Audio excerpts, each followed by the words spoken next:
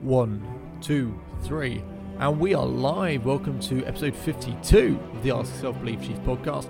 This is the podcast where people streaming from Instagram Live and whatever questions they've got going on, whatever's going on in your life, holding you back, even a story of how you're succeeding or doing well or whatever it is, then just let us know in the comments box below, and we'll get round to all of your questions, all of your comments.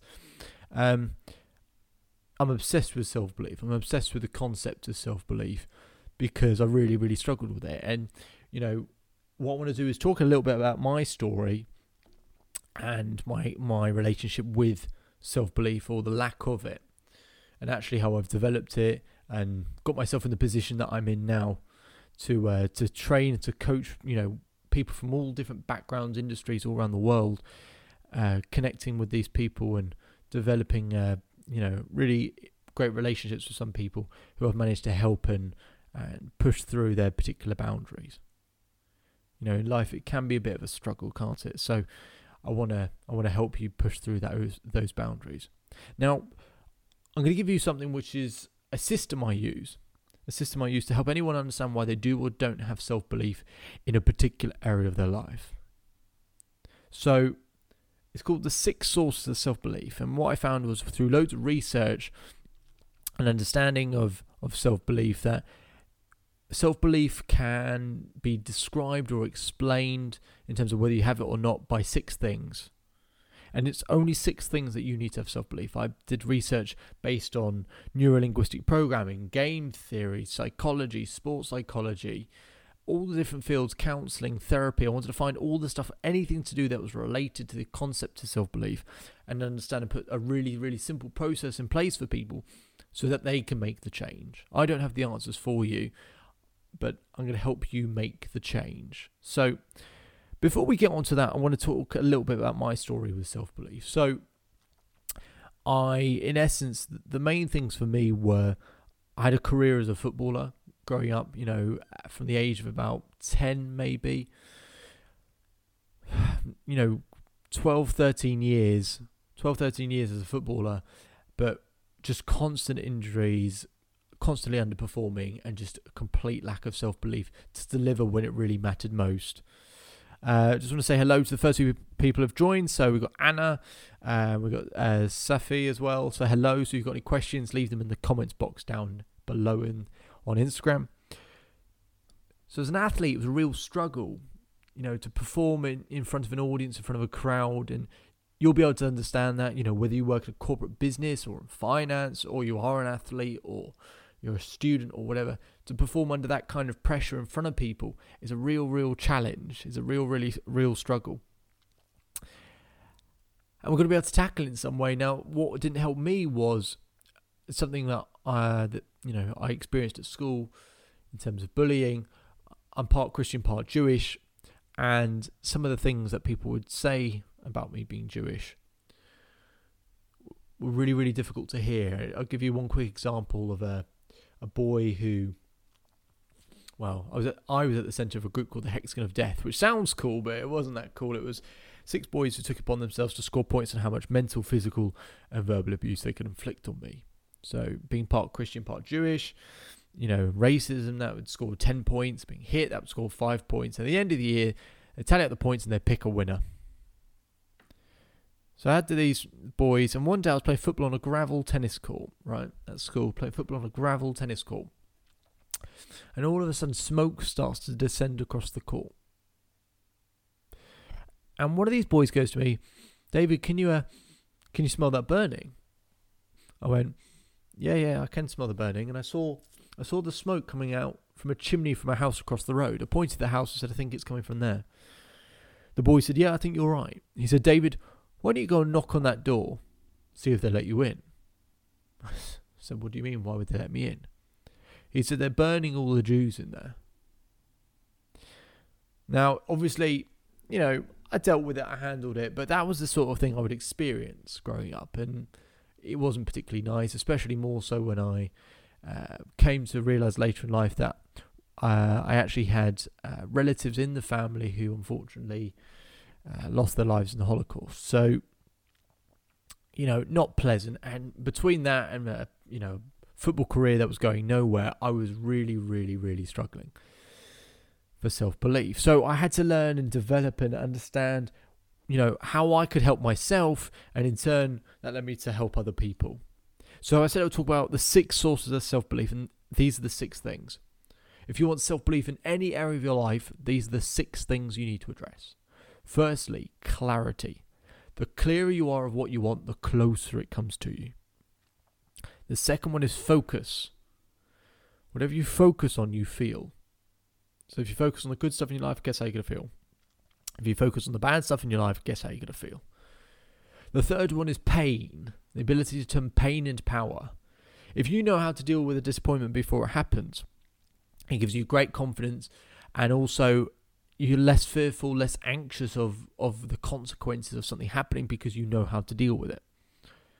The fourth source is energy. Everyone needs energy, changing the blood flow, changing the biochemistry, and changes how we think and feel. So energy, and that can come from anything. It can be how you move your body, what you listen to, what you watch, whatever. The fifth thing is momentum. Okay, so everyone worries about not having momentum. We have momentum developing our entire lives. We just don't recognize it. And I define momentum as how we add up the moments in our life.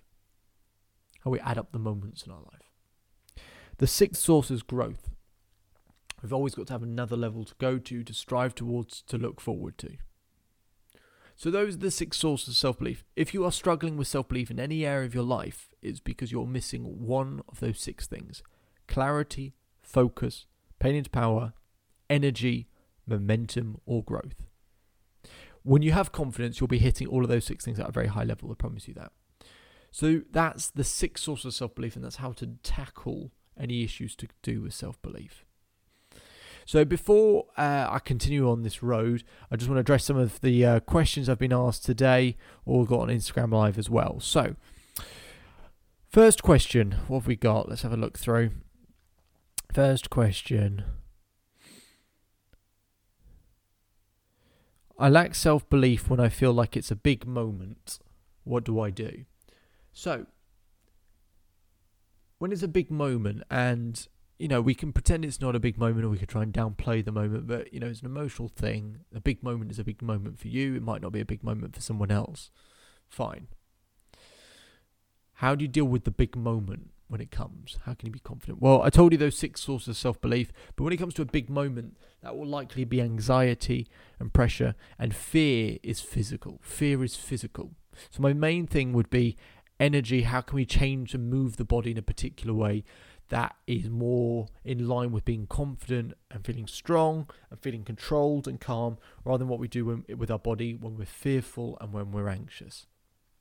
Okay, so we can change our posture. So think of how a confident person stands, or in fact, think of a moment in your life where you've been confident, and what do you do with your body?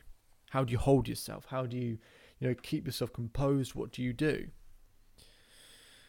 So that's what I would suggest in terms of big moments, is actually just change your body beforehand, because when you feel anxious, you feel like it's a big moment, your shoulders will curl over, your head will go down, and you'll start to worry and be concerned.